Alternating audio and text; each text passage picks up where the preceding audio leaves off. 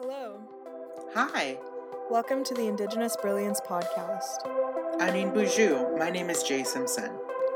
Tanse. My name is Carmela Benedito de Barros.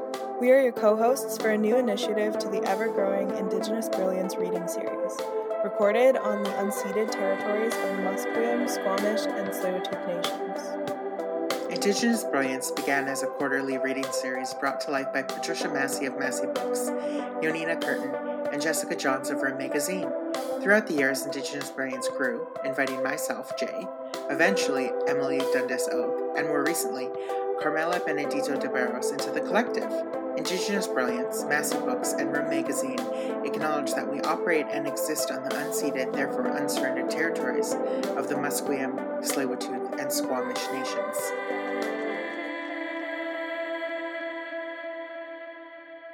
Tanse, welcome back to the Indigenous Brilliance podcast. It's Carmela here, one of your co-hosts. In this episode, we are celebrating the Indigenous Brilliance Room Magazine issue 44.3 launch. You can pick the magazine up in person at Massey Books or order it online at roommagazine.com. Check out the links in our description for more information. In this episode, Crystal Harrison Cullen shares her short story titled Mishkikamin. We hope you enjoy. Boju indinwa megnaduk, shukyan getuk indigo, biju indodum, makwa nui sukag, sulakot ndoji. Hello, all my relatives. My name is Crystal Harrison Collin. I am from Sulakot, Ontario. And today I am going to talk about my writing practices and a story that I shared with Room Magazine. It's called Mishkikamin. I am from Sulakot. I am a mother of 5, and I have a son-in-law. I have a 2-year-old granddaughter, and I am currently a full-time student at Laurentian University. I'm majoring in Indigenous Studies and have a minor in History. I am the Urban Aboriginal Healing and Wellness Coordinator at the Nishnawgamic Friendship Center here in Sulakot. So my writing process is, I'm not a professional writer with that. I would like to say that I'm an emerging writer. I have attended an amazing retreat out at Falcon Lake, Manitoba, and that was my first experience being among emerging writers and master writers. It really inspired me to continue writing and sharing my stories. With this story that I submitted to Room Magazine, it was not planned. I actually dreamt it. This story comes from a dream that I had, and it's a very powerful dream. So I found myself the next morning writing it, and it just came out just like that, and I barely edited it. It just came out. I just typed it, and I said, wow, as if I really dreamt that, as if I really wrote that. I couldn't really believe myself. I'm like, wow, it was amazing. So what I do, for practicing, I'm very busy. As a full-time student and a full-time employee, busy mother of 5, we went through the pandemic with homeschooling and online learning. It's just been very hectic with trying to find the time to write. So I really like to make the time whenever I do have that time, aside from my studies and my work and being a mom. I like to do it in my spare time.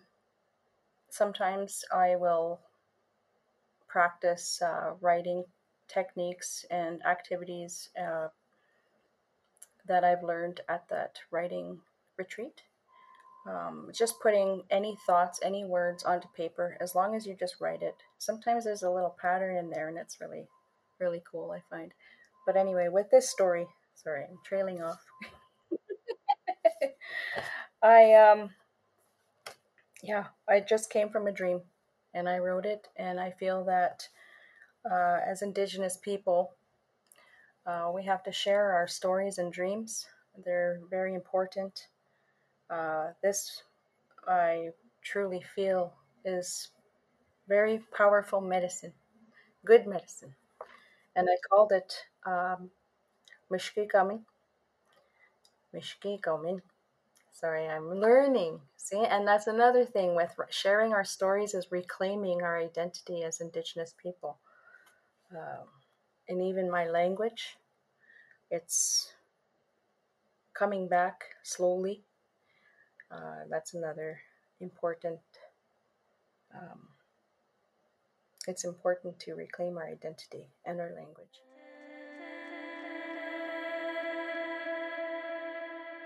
So a lot of my stories come from my childhood. Uh, they're filled with humor. They're filled with sadness, grief, but also a lot of successes, a lot of happiness as well. Because I wouldn't change a thing about how I grew up. I'd like to say that I had a really good childhood because I grew up in the bush. And now I'll read this story that I dreamt. Mishki Kamin. Our entire village was walking along a great winter trail. There were many of us, men, women, youth, babies, and elders. Women were wrapped in Hudson's Bay wool blankets, the red and gray ones. The babies were carried in tickanoggins on their mothers' backs, quietly cooing and babbling. Men wore wool trousers, some with suspenders and heavy coats. We wore moccasins, and some of us wore braids in our hair, while some men wore wide-brimmed hats. We came from somewhere, but I had no idea where we were traveling to. There was a sense of displacement and heaviness. I understood the language being spoken all around me. The language danced in and out and between us, quiet humor and laughter echoing above us, despite the heaviness. It was the kind of laughter you would hear at our summer gatherings. I glanced to the left. A young child spoke to her grandmother as we trudged along. Soon, the grandmother replied in the language, her eyes crinkling at the corners of her eyes. Everyone was hungry, but there was a sense of hope and determination that encompassed us. The hunger I felt hurt my entire body. I did not know if I was a child or youth, but I walked alone. There was comfort in knowing the entirety of our tribe was my family. Ahead was the mouth of a ravine. Each side had steep rocky hills with tall poplars, cedar, and pine trees. Moss, small leafless branches, and snow blanketed the forest floor. I heard a man ahead of me say it was midday. My belly rumbled. I wondered when we would all rest and eat. It was at that moment the earth began to tremble. Some relatives at the front began to gasp, and the men began to shout. I was nearly toppled over by one of my aunts as she ran past me. Her infant began to cry at the sudden panic. I was confused with the commotion as I looked all around me. Get back! Someone shouted. Run! I heard another yell. A great giant was running toward us. I could not believe my eyes.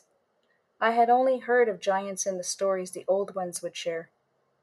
My body froze as everyone scattered about, panicking. It was as if my feet grew roots and descended into the earth to keep me planted there forever.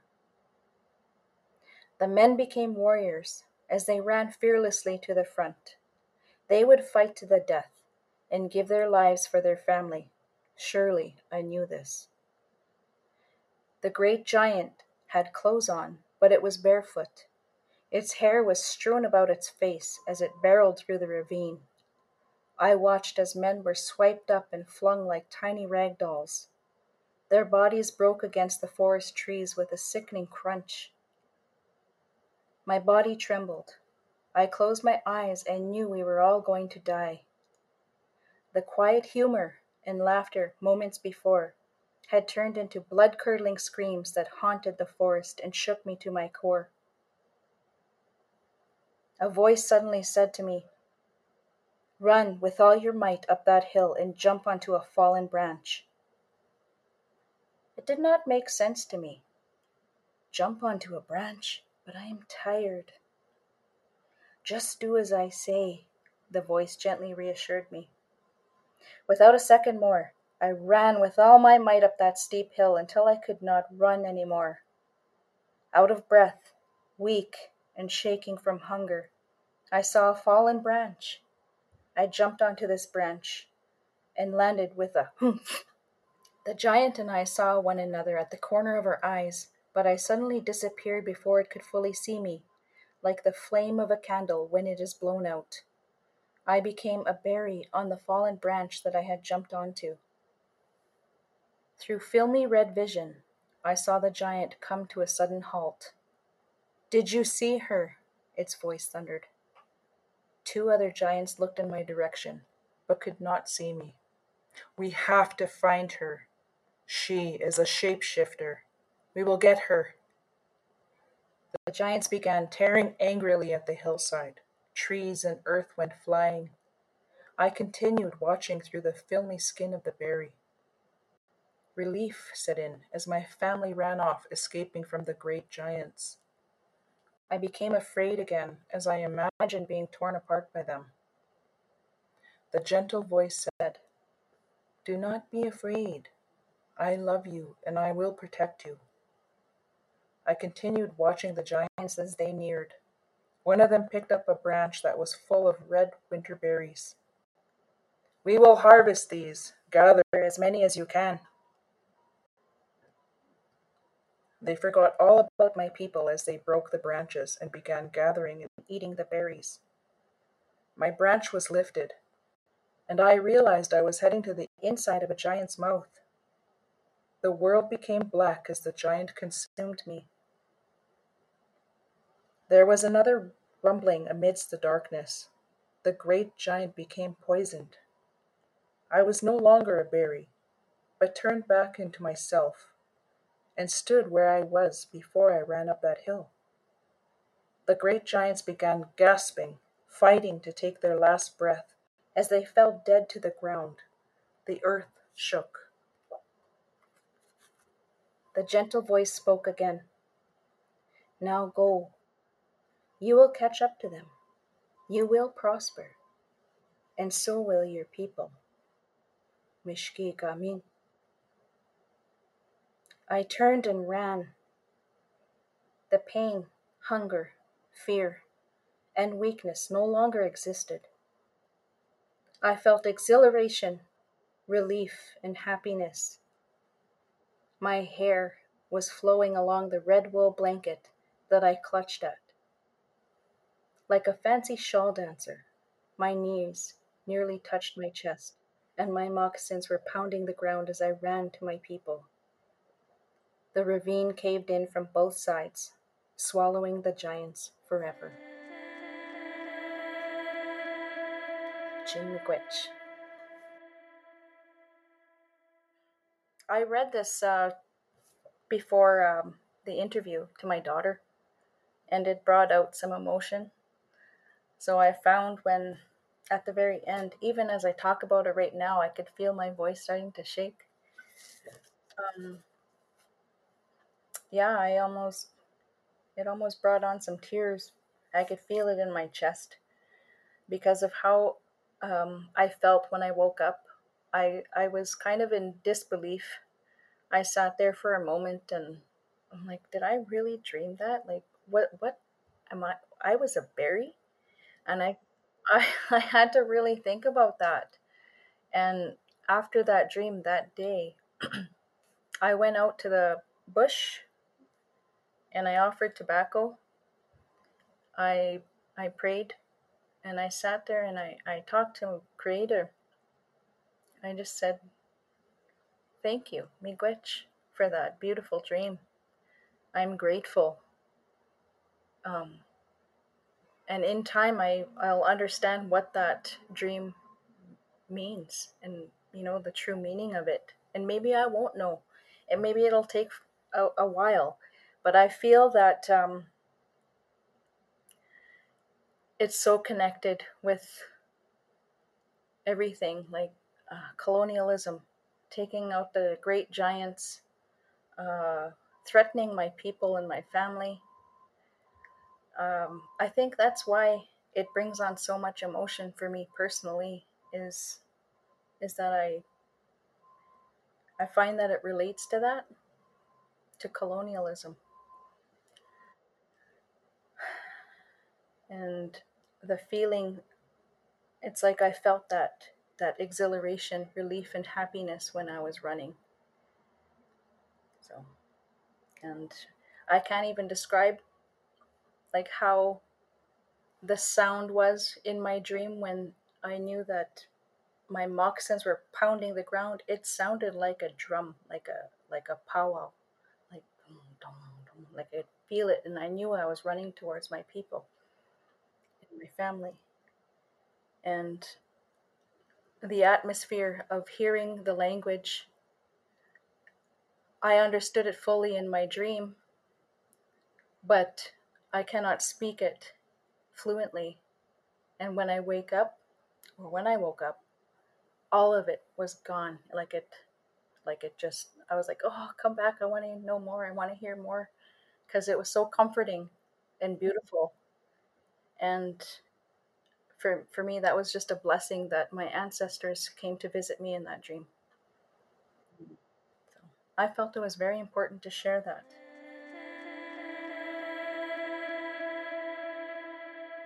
Thanks for tuning in to this special episode of the Indigenous Brilliance podcast. This episode is a celebration of our very first Room Magazine publication, Indigenous Brilliance issue 44.3. You can pick it up in store at Massey Books or order it online at roommagazine.com. Check out the links in the description. The Indigenous Brilliance issue of Room Magazine is edited by the Indigenous Brilliance Collective and explores what indigeneity means for us on Turtle Island and how we include Black, Indigenous, and Afro-Indigenous kin in these conversations. The Indigenous Brilliance issue of Room Magazine is an exciting first-time full-color print issue. From Ocean Highland's stunning cover art, Orca Prayers, to our commissioned artist Wes Harmon's graphic comic, This River Has Tides, and the various artistic contributions that span the issue pages, all these works blend form and visual languages that speak to relationality. The poetry, fiction, and creative nonfiction in these pages will grip and still your heart, transport you somewhere new, and conjure whole worlds to lose yourself in. Samantha Martin Bird's Indigenous Voice Award-winning poem, The Indian Adultery Act, uses humor and a calm severity to expose the racist policies enacted by the Indian Act. And the 5 poems by Ulupika Igisak wields language and imagery to conjure expansive sci-fi fantasies.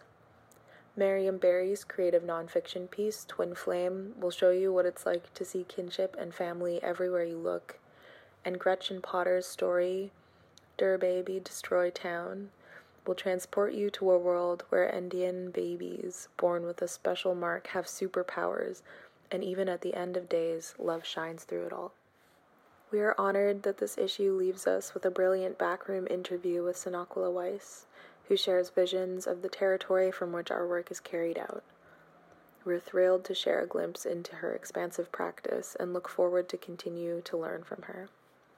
We seek to acknowledge the specificity of the history, waters, and lands to whom we are in relationship with as we carry out our ongoing organizing on unceded Musqueam, Squamish, and Tsleil-Waututh territories, while at the same time offering to room readers, particularly our Indigenous kin, a space to share the complexities of indigeneity.